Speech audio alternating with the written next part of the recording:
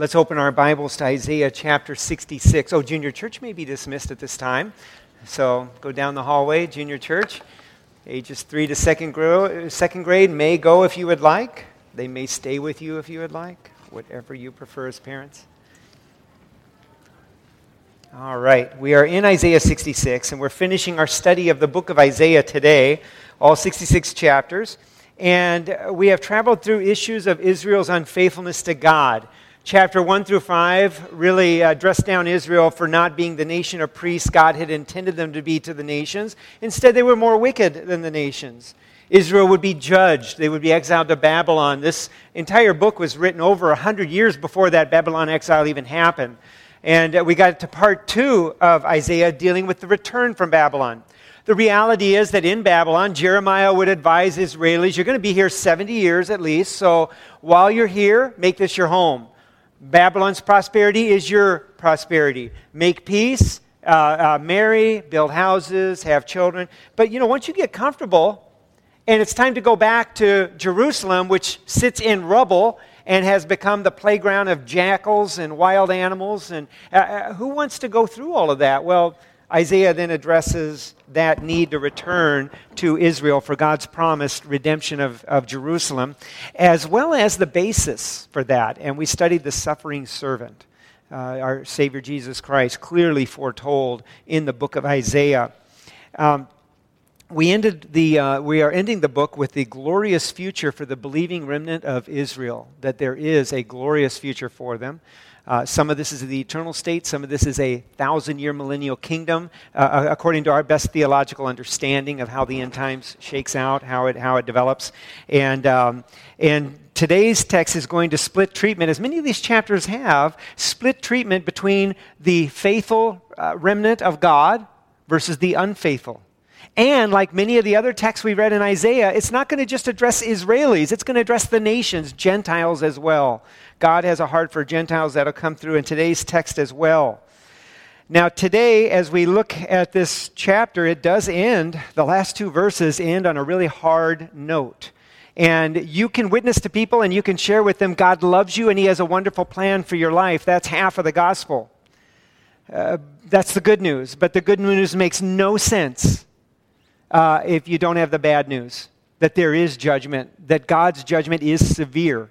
And it's quite the picture as we look today at the end of the text at God's judgment as well. Let's read together the chapter in its entirety. We're in Isaiah chapter 66.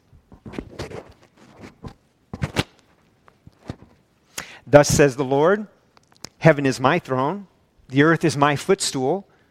What is the house you would build for me? And what is the place of my rest? All these things my hand has made. And so all these things came to be, declares the Lord. But this is the one to whom I will look, he who is humble and contrite in spirit and trembles at my word. He who slaughters an ox is like one who kills a man. He who sacrifices a lamb like one who breaks a dog's neck. He who presents a grain offering like one who offers pig's blood. He who makes a memorial offering of frankincense, like one who blesses an idol, these have chosen their own ways, and their soul delights in their abominations. I also will choose harsh treatment for them and bring their fears upon them. Because when I called, no one answered. When I spoke, they did not listen, but they did what was evil in my eyes and chose that in which I did not delight. Hear the word of the Lord, you who tremble at His word, your brothers who hate you and cast you out for my name's sake have said, let the Lord be glorified that we may see your joy. But it is they who shall be put to shame. The sound of an uproar from the city, a sound from the temple, the sound of the Lord rendering recompense to His enemies. Before she was in labor, she gave birth. Before her pain came upon her, she delivered a son. Who has heard of such a thing? Who has seen such a thing? Shall a land be born in one day? Shall a nation be brought forth in one moment? For as soon as Zion was in labor, she brought forth her children. Shall I bring to the point of birth and not cause to bring forth, says the Lord? Shall I, who caused to bring forth, shut the womb, says your God? Rejoice with Israel and be glad for her, all you who love her. Rejoice with her in joy, all you who mourn over her. that you may nurse and be satisfied from her consoling breast, that you may drink deeply with delight from her glorious abundance. For thus says the Lord, behold, I will extend peace to her like a river, and the glory of the nations like an overflowing stream. And you shall nurse, you shall be carried upon her hip, and bounced upon her knees. As one whom his mother comforts, so I will comfort you. You shall be comforted in Jerusalem. You shall see, and your heart shall rejoice. Your bones shall flourish like grass. And the hand of the Lord shall be known to his servants, and he shall show indignation against his enemies. For behold, the Lord will come in fire, and his chariots like a whirlwind, to render his anger in fury, and his rebuke with flames of fire. For by fire will the Lord enter into judgment, and by his sword with all flesh, and those slain by the Lord shall be many. Those who sanctify and purify themselves to go into the gardens, following one in the midst, eating pig's flesh, and the abomination and mice, shall come to an end together, declares the Lord. For I know their works and their thoughts. And the time is coming to gather all nations and tongues, and they shall come and shall see my glory. And I will set a sign among them, and from them I will send survivors to the nations, to Tarshish, Pul, and Lud, who draw the bow, to Tubal and Javan, to the coastlands far away, that have not heard my fame or seen my glory, and they shall declare my glory among the nations. And they shall bring all your brothers from all the nations as an offering to the Lord, on horses and in chariots and on litters and on mules and on dromedaries to my holy mountain, Jerusalem, says the Lord. Just as the Israelites bring their grain offering in a clean vessel to the house of the Lord.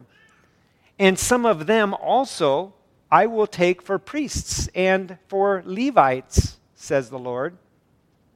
For as the new heavens and the new earth that I make shall remain before me, says the Lord, so shall your offspring in your name remain. From new moon to new moon, and from Sabbath to Sabbath, all flesh shall come to worship before me, declares the Lord.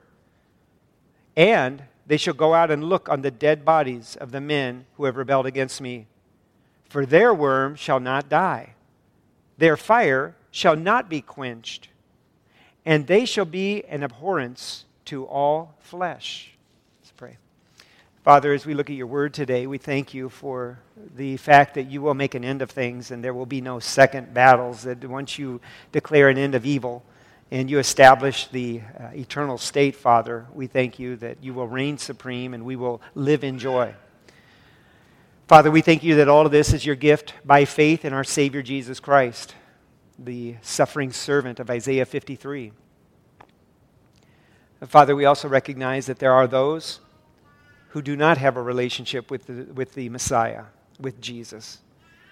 And Father, they have chosen their own way. They would rather not be bothered with sanctification from sin in this lifetime because they love sin. And Father, their way is going to be a way of eternal judgment. And Lord, as we look at this text, your judgment is severe. Your justice is severe. And Father, we look at it and we wonder, and this text would indicate that we're going to wonder about it even beyond this lifetime. I pray, God, that we would accept your word as truth, not as something that we would fabricate, not as something we would like to teach or to share, but as something that we teach because it is true. God, I pray that you would guide us through our study. I pray that you would change our hearts. In Jesus' name, amen. As we start in our outline today, God is transcendent. That means he's above creation. He's transcendent so that man can do nothing for God. But rather, man should be something for God, and what he should be is humble, contrite, and fearful. Look at verse 1 and 2. Thus says the Lord, heaven is my throne. The earth is my footstool. It's where I rest my feet. What is the house that you would build for me? That's a derogatory question. And what is the place of my rest? All these things my hand has made, and so all these things came to be, declares the Lord. But this is the one to whom I will look, he who is humble and contrite in spirit and trembles at my word. The opening of Isaiah 66 reminds me of Psalm chapter 50. God asks a rhetorical question there as well. He said, if I were hungry, I would not tell you, for the world is mine and its fullness. Do I eat the flesh of bulls or drink the blood of goats? That's a rhetorical question. The answer is no. God doesn't eat the flesh of bulls. He does not drink the blood of goats. So your offerings to him of goats, of bulls, you're not feeding God. That's kind of the point here. And he continues to say, after saying, if I were hungry, I wouldn't tell you. I don't eat these things. I own it all. He goes on to say, offer to God a sacrifice of thanksgiving and perform your vows to the Most High. So God said, if you want to offer something, give me a heart's attitude of thanksgiving. Be thankful. And perform your vows to the Most High. Follow through on your commitments. And then he says in verse number 15 of Psalm 50, and call upon me in the day of trouble. I will deliver you, and you shall glorify me. So God says, here's how this works, Christian.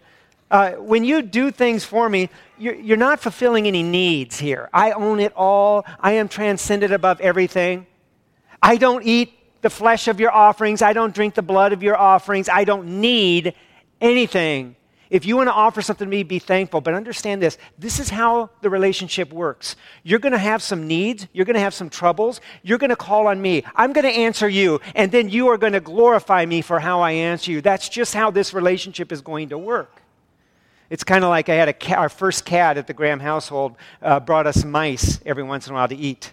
You know, here you go, master. Here's a mouse for you to eat. And it's like, cat, you don't understand the relationship. I feed you. I don't eat this. Right? The cat had it all wrong in his little, peanut-sized brain. But we can forgive him. But that's what we do to God. Anytime we think that we are so talented that God needs us. Right? That we are we are such a catch. God is so fortunate to have us. No. Or even the joy that we have to give towards God's ministry, to think, look at this, I am providing for God's ministry. God reminds us even in Isaiah 66 that he has made all these things. In verse 2, he says, all these things my hand has made. And so all these things came to be, declares the Lord. So you're going to build God a temple in Jerusalem. Understand, where are you going to get the rocks? You're going to get rocks that he made. You're going to overlay it with gold. Where are you going to get the gold? You're going to get it from the earth that he made. This is like the child who goes to his dad's toolbox at Christmas, pulls out a screwdriver, wraps it up as a gift to his dad, and gives it to his dad. And dad's like, I recognize this. This is mine. Okay? That's what we do. And so from a human perspective, we are giving tithes and offerings, and it's an act of faith, and so it should be. But there is also the sense in which we are just the boy taking tools from his dad's toolbox to give him as a gift. This is all God's. Your talents are God's. I know you went to school or you developed some skills and you know how to earn dollars now because of what you have done. God has given you all of that, and you are being faithful with a few screwdrivers from the toolbox. And so don't mistake your ministry, your service, your tithes, your offerings as if God needs you. It is your privilege to obey him, to fulfill your vows, to fulfill his word, to do these things in fear, knowing that God will provide with or without you. So you cannot help God in building him a house. All of your donation materials would be items you found in his creation. What does God look for? In this text, humility is number one. And humility, as I looked up the word, has a sense of neediness, someone who's in a needy condition. So you approach God recognizing, I am the needy one here. That's number one. Number two is contrite. That means you're broken due to your sin. That's when you're just simply brokenhearted because you know what you've done. And the Bible teaches, all have sinned and fall short of the glory of God. We did not enter this room today to declare we're such wonderful people. I did not enter into ministry because I passed some sin barrier other than the fact that I had not disqualified myself utterly and openly through my sin. Every temptation to do so is there every day of my life. Number three, after being contrite, having this broken heart due to our sin, this brokenness, is fear of God.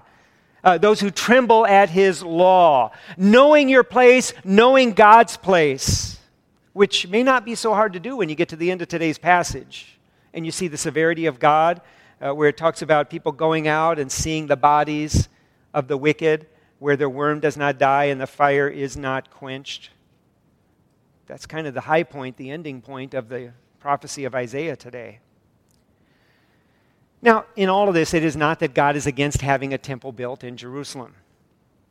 In fact, when Israel returns from this exile, God will want a temple built. And when they delay to build a temple, it makes God angry.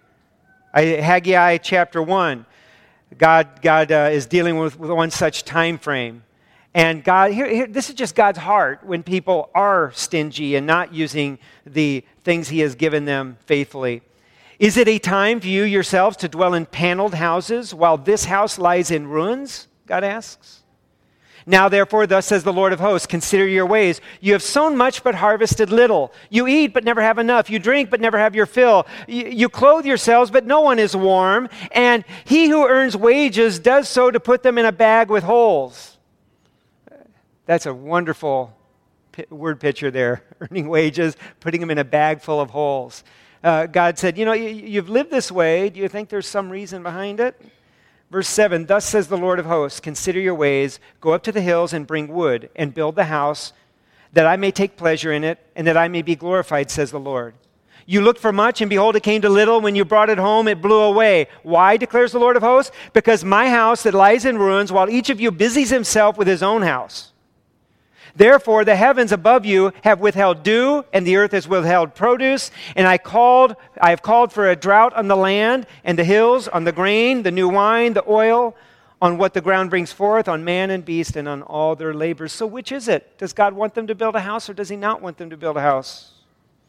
Today's passage isn't dealing with whether or not Israel should construct a temple.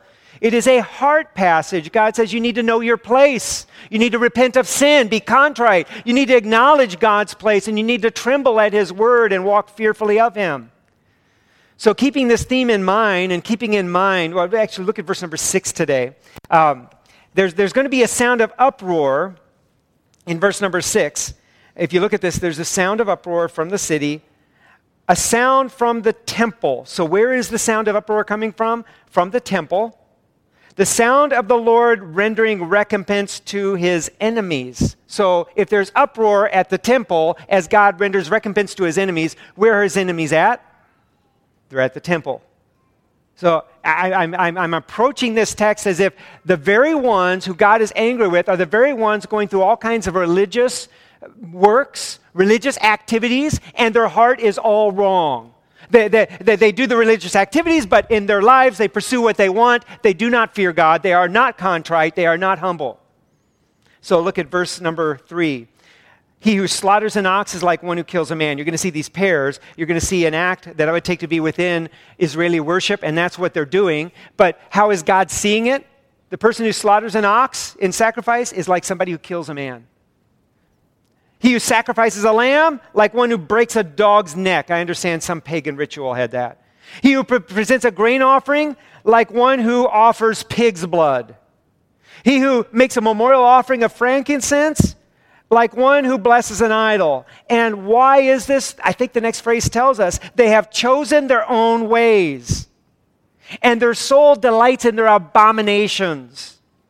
Their dreams, their aims, their aspirations are all centered on their sin, their willfulness, not on pleasing God Almighty. So verse 4, I will choose harsh treatment for them and bring their fears upon them. Because when I called, no one answered. When I spoke, they did not listen. But they did what was evil in my eyes and chose that in which I did not delight. And again, I say from last week's the last chapter, that's a good measurement of what you are doing. Is this something that I'm choosing to do? Is this something that God delights in? Not is it okay? Not, do you have a Bible verse that says this is a sin? No. Does God delight in what you are about to do? What you are about to say, what you are about to watch, what you are about to ingest? Does He delight in this?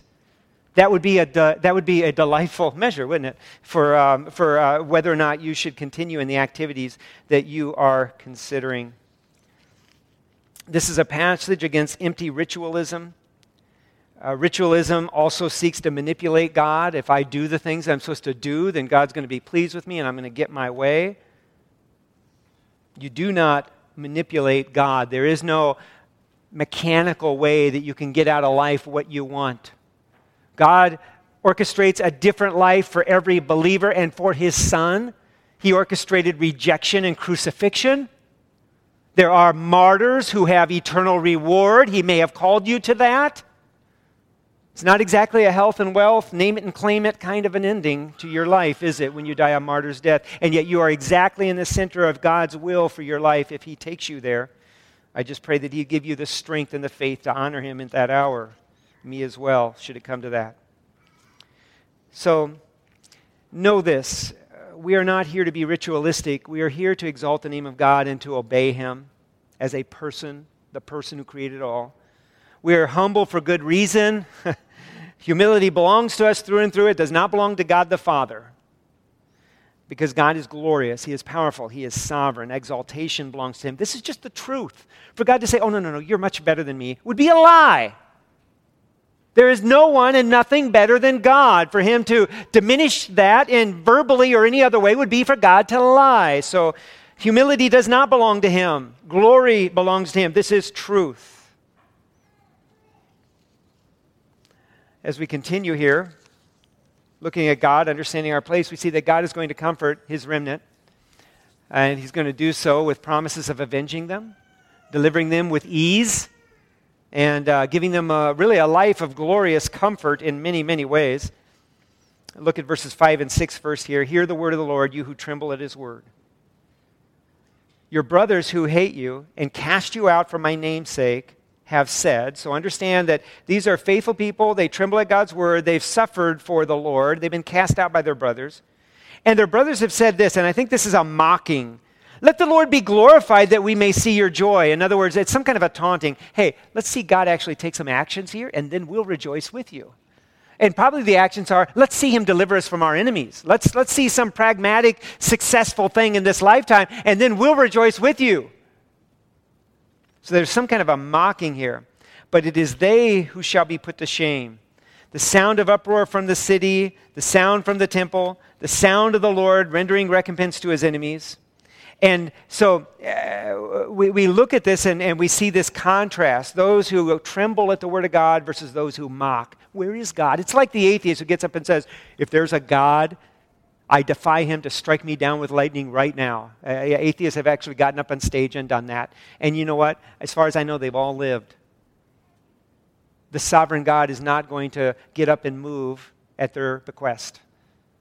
He will move in his own time, and he will be glorified. So there will be an uproar at the temple in verse 6, God judging. Verses 7 through 9 speaks of Israel's renewal as if it were an effortless birth of a son. Look at verse 7. Before she was in labor, she gave birth. Before pain came upon her, she delivered a son. Who has heard such a thing? Who has seen such things? Shall a land be born in one day? Shall a nation be brought forth in one moment? For as soon as Zion was in labor, she brought forth her children. Shall I bring to the point of birth and not cause to bring forth, says the Lord? Shall I, who caused to bring forth, shut the womb, says your God? That's a rhetorical question. I believe the answer there is no, that God is going to go through with this and give a glorious birth to Israel. Verses 10 through 14 speak of the satisfying abundance that God will provide for his people. Verse 10 says, rejoice with Jerusalem and be glad for her. For all you who love her, rejoice with her in joy, all you who mourn over her, that you may nurse and be satisfied from her consoling breast, that you may drink deeply with delight from her glorious abundance. For thus says the Lord, behold, I will extend peace to her like a river, and the glory of the nations like an overflowing stream. And you shall nurse, and you shall be carried upon the hip and bounce upon the knees. So nursing, being carried on the hips, bounced on the knees. This just sounds like total provision, total delight, all is well. As one whom his mother comforts, so I will comfort you. You shall be comforted in Jerusalem. You shall see and your heart rejoice. Your bones shall flourish like the grass. And the hand of the Lord shall be known to his servants. God uses verbs like rejoice, consoling, drink deeply, delight, satisfied, comfort, as in he will comfort you, flourish, you will flourish. He talks about glorious abundance. He talks about joy. He talks about peace. And there is an irony in this life and in the next. When you get grabby in this life, when you are just grabbing for your own satisfaction and your own happiness, it eludes you. And that is by God's design. Jesus described it this way in Luke 17, whoever seeks to preserve his life will lose it, but whoever loses his life will keep it. When you are humbled, when you are obedient, you make serving God your aim. And God not only gives you all things to enjoy in life, he gives you the ability to enjoy all things, both in this lifetime and in eternity. As Israel has seen, they earn money to put it in bags with holes, and it just kind of leaked out, and they don't know how, they don't know where. God poetically works in our lives, and not every hardship is God punishing you. But some are, and that's between you and the Holy Spirit. As you face a hardship, you pray and you ask God to provide, and you say, while I'm asking, is this related to this sin over here that's been working on my heart? Because if it is, I want to deal with that and get this punishment over quickly. Even in eternity, those who have lived for the Lord, live to please him, there'll be eternal delight. And this passage really speaks of an ultimate 1,000-year kingdom, eternal state after that in Jerusalem. But verse 14 does end with a contrast, and it's an uncomfortable contrast. It says at the end of verse 14, and, after all this comfort, and he shall show indignation against his enemies. So it's a time of reward for the faithful, but it's also a time of judgment. And so we look at verses 15 through 17. God will judge the wicked. For behold, the Lord will come in fire, and his chariots like the whirlwind, to render his anger in fury, and his rebuke with flames of fire. For by fire the Lord will enter into judgment, and by his sword with all flesh. And those slain by the Lord shall be, it doesn't say a few, it says many. Jesus Christ said, wide is the way that leads to destruction. Many there be that go thereby. Narrow is the way that leads to life. Few there be that find it. We are talking about an end times destruction, and we're talking about a destruction of the majority because the majority of humanity has rejected God. As I quoted earlier, Romans 3:23 says, all have sinned and fall short of the glory of God. Romans 6:23 says the wages of sin is death, but the gift of God is eternal life. So you have this wage, death, and we're going to read about this death. It's an eternal death where the worm does not die, the fire is not quenched. And this is where the many go, because the many hate the idea of a judgmental God. As soon as you start talking about a God who is moral and he judges you as being immoral, he judges all humanity as being immoral, well, there are just people who reject a judgy God in their terminology. He's judgy. I don't want anything. I hate him. I just hate the concept. I don't even have to meet him to know that I hate him. And so they don't even get to the point of being broken over their sin and looking for a Savior. Those who do have a Savior, Jesus Christ. The only name given among men whereby you can be saved. And the terms are this: you need to trust him.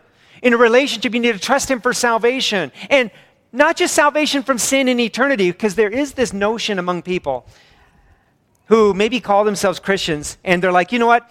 I trust Jesus I trust Jesus to save me in eternity, but until then, I really want him to leave me alone. I want to be saved from sin's consequences in eternity, but I don't want to be saved from sin right now because I kind of like my sin.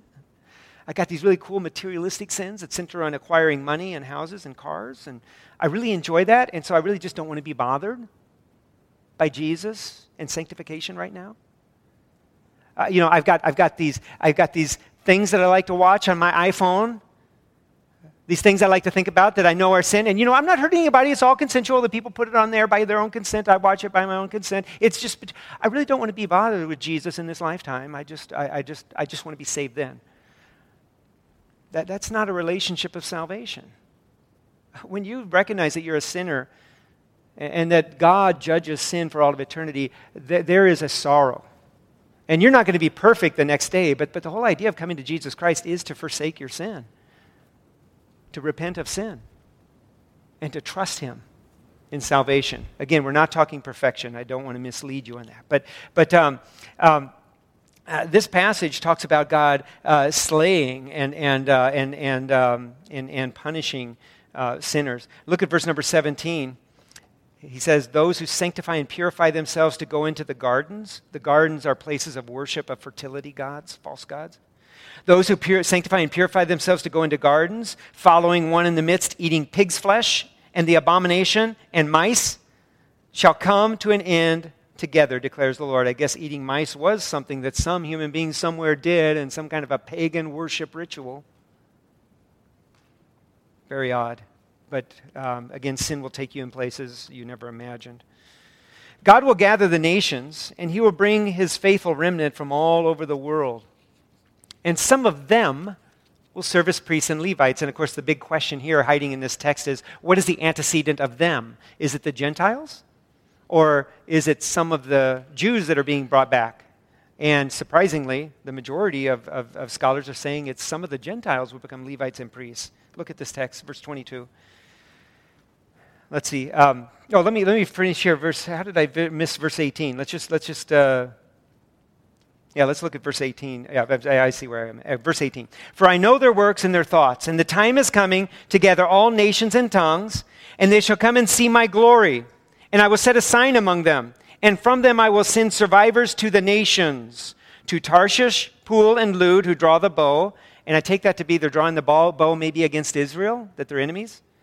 To Tubal and Javan, to the coastlands far away that have not heard my fame or seen my glory. So it sounds like God is saying whether they're enemies of Israel, whether they have never heard my name, I'm going to send representatives out to them.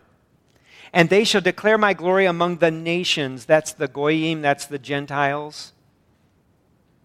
And they shall bring all of your brothers from all of the nations as an offering to the Lord, on horses and in chariots and in litters and on mules and on dromedaries, to my holy mountain, Jerusalem. It sounds like the children of Israel are just going to be coddled and shepherded back to their homeland by these Gentiles.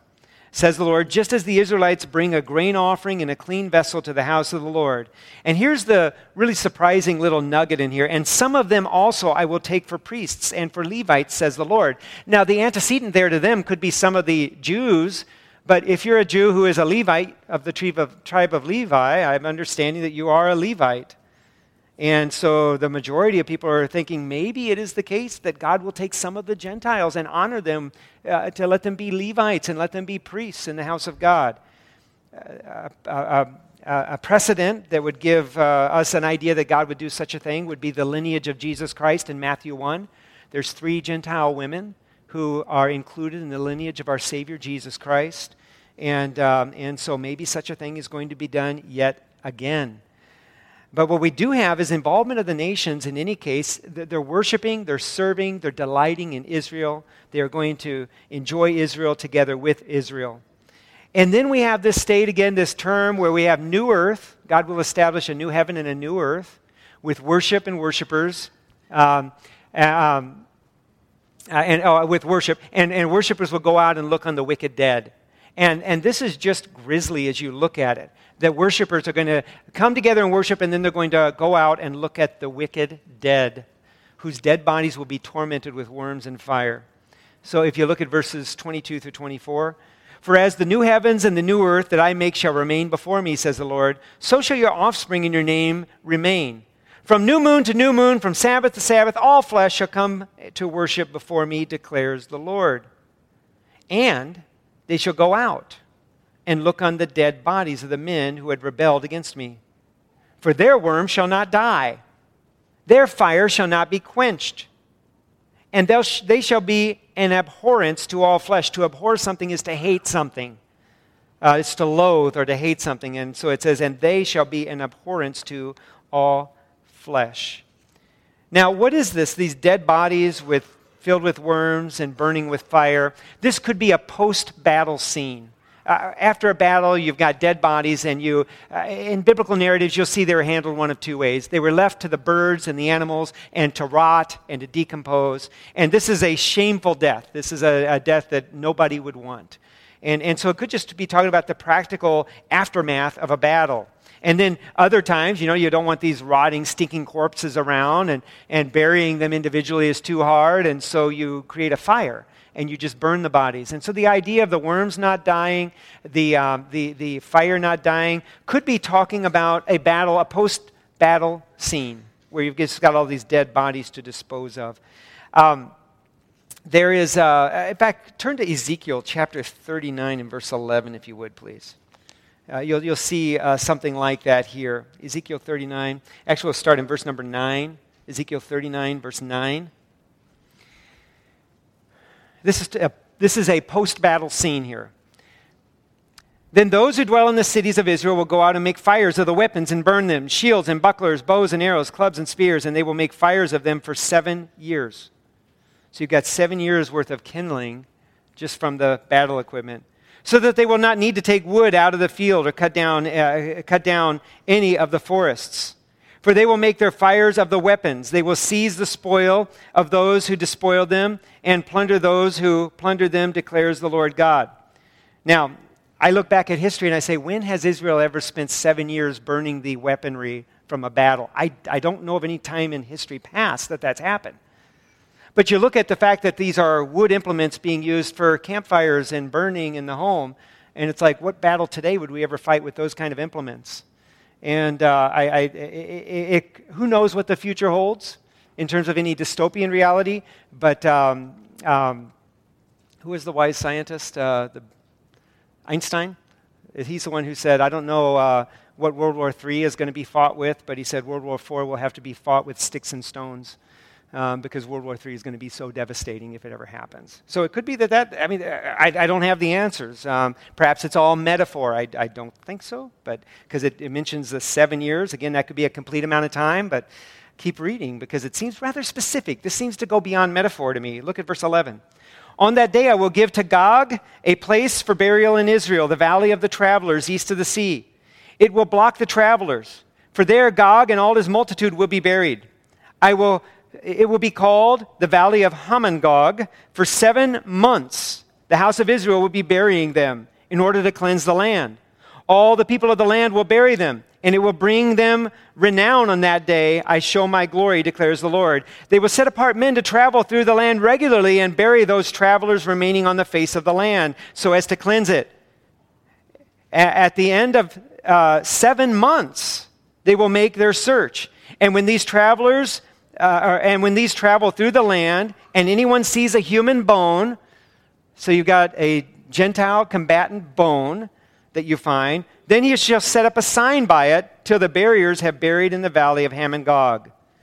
And so that seems like some really specific detail that they're going to cleanse the land of all these defiled bodies, that you're going to have people out there with little flags saying, oh, there's a bone, and then you're going to have people coming along, yeah, we'll collect these, we'll bury them. Is that metaphor? It sounds like a specific battle to me. It sounds like a lot of texture, a lot of detail, and so I would not be one to write that off to metaphor. So as you look at this, we're back in Isaiah chapter 66, verses 24 and 25. You have that they'll go out and look at the dead bodies of these men who have rebelled against me. Their worm will not die, their fire shall not be quenched. So this could be talking about, this is going to be such a pile of bodies, it's not going to go anywhere anytime soon. They're going to be burning bodies for a long time. There's going to be decomposing, rotting flesh for a long time because there's going to be such a plethora of enemy combatants. However, the scriptures also allow for this to be an eternal torment for the lost.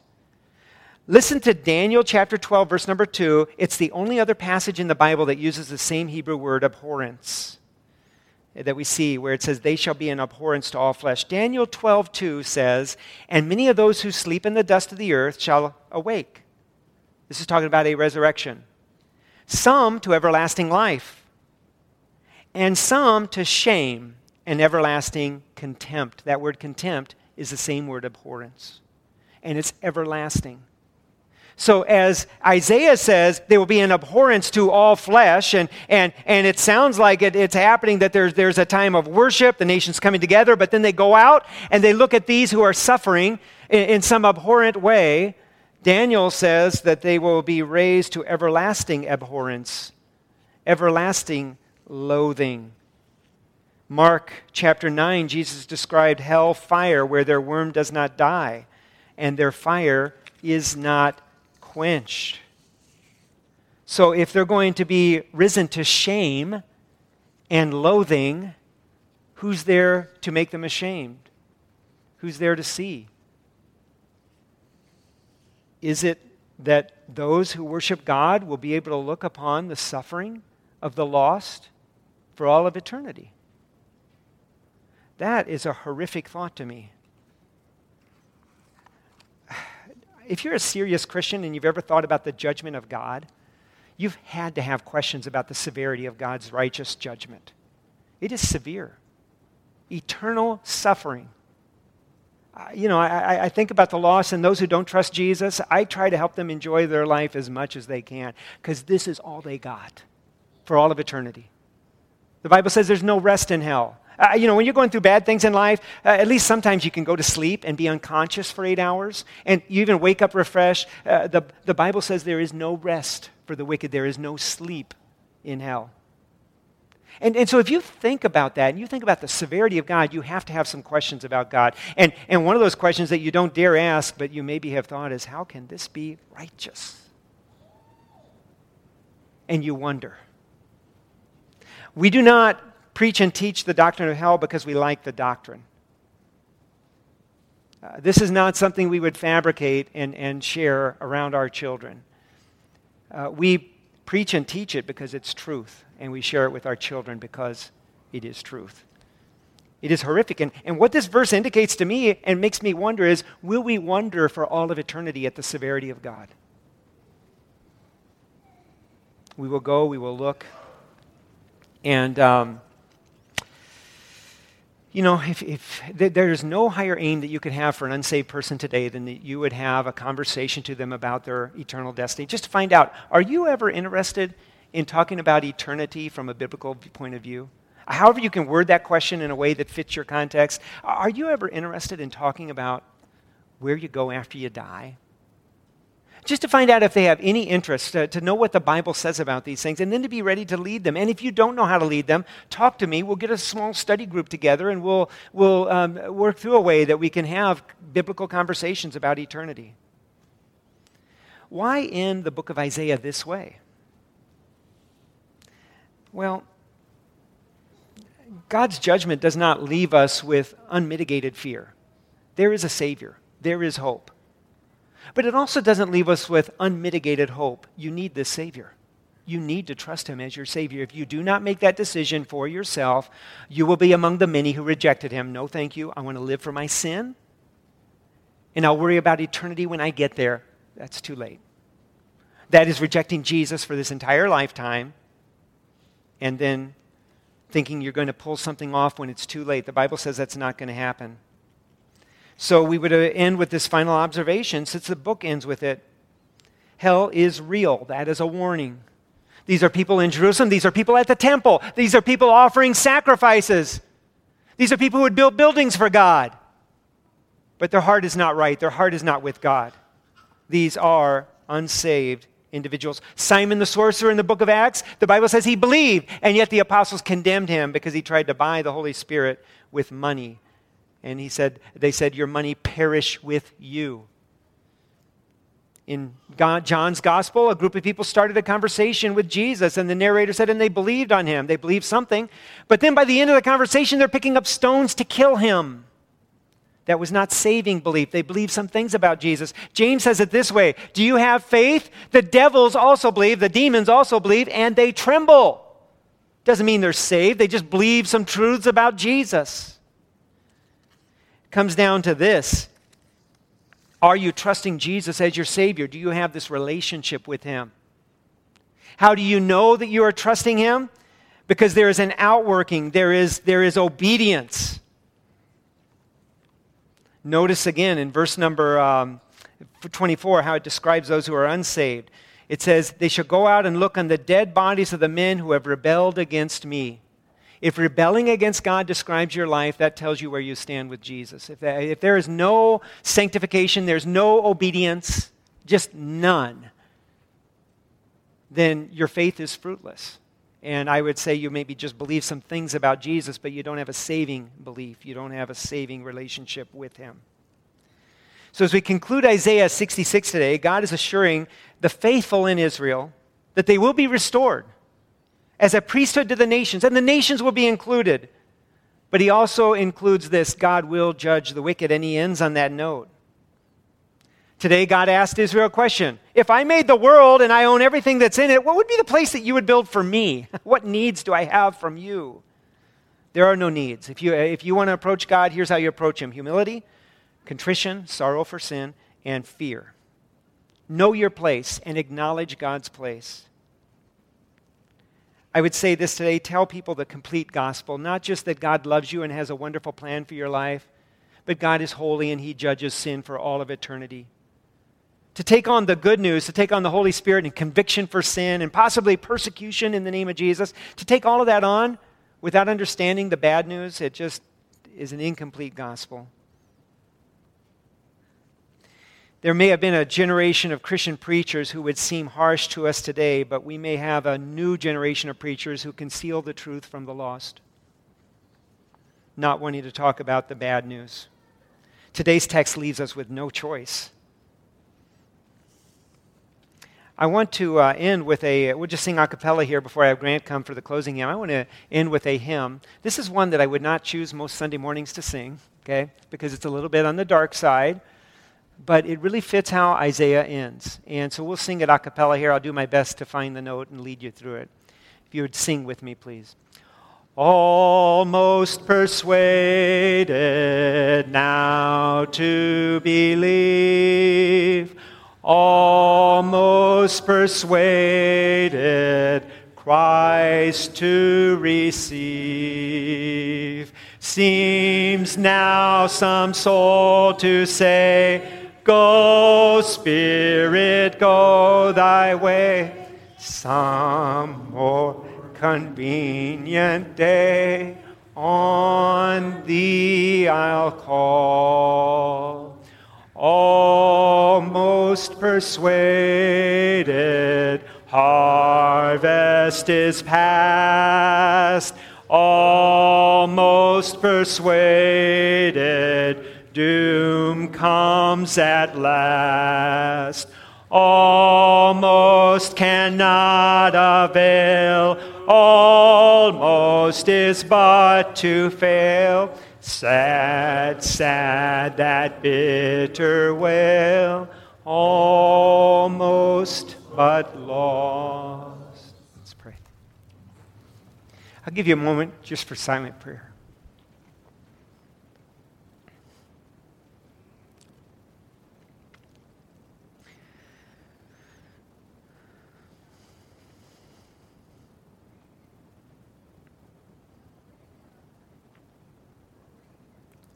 Heavenly Father, you are creator. You are holy and good.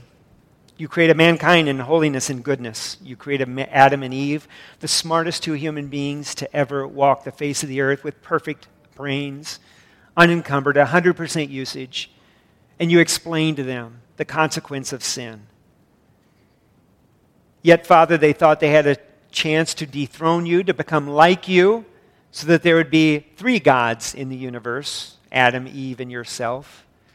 And Father, they chose rebellion. They have passed that sin instinct to all of us. And so here we sit, God. We are all on equal ground. We have all sinned against you.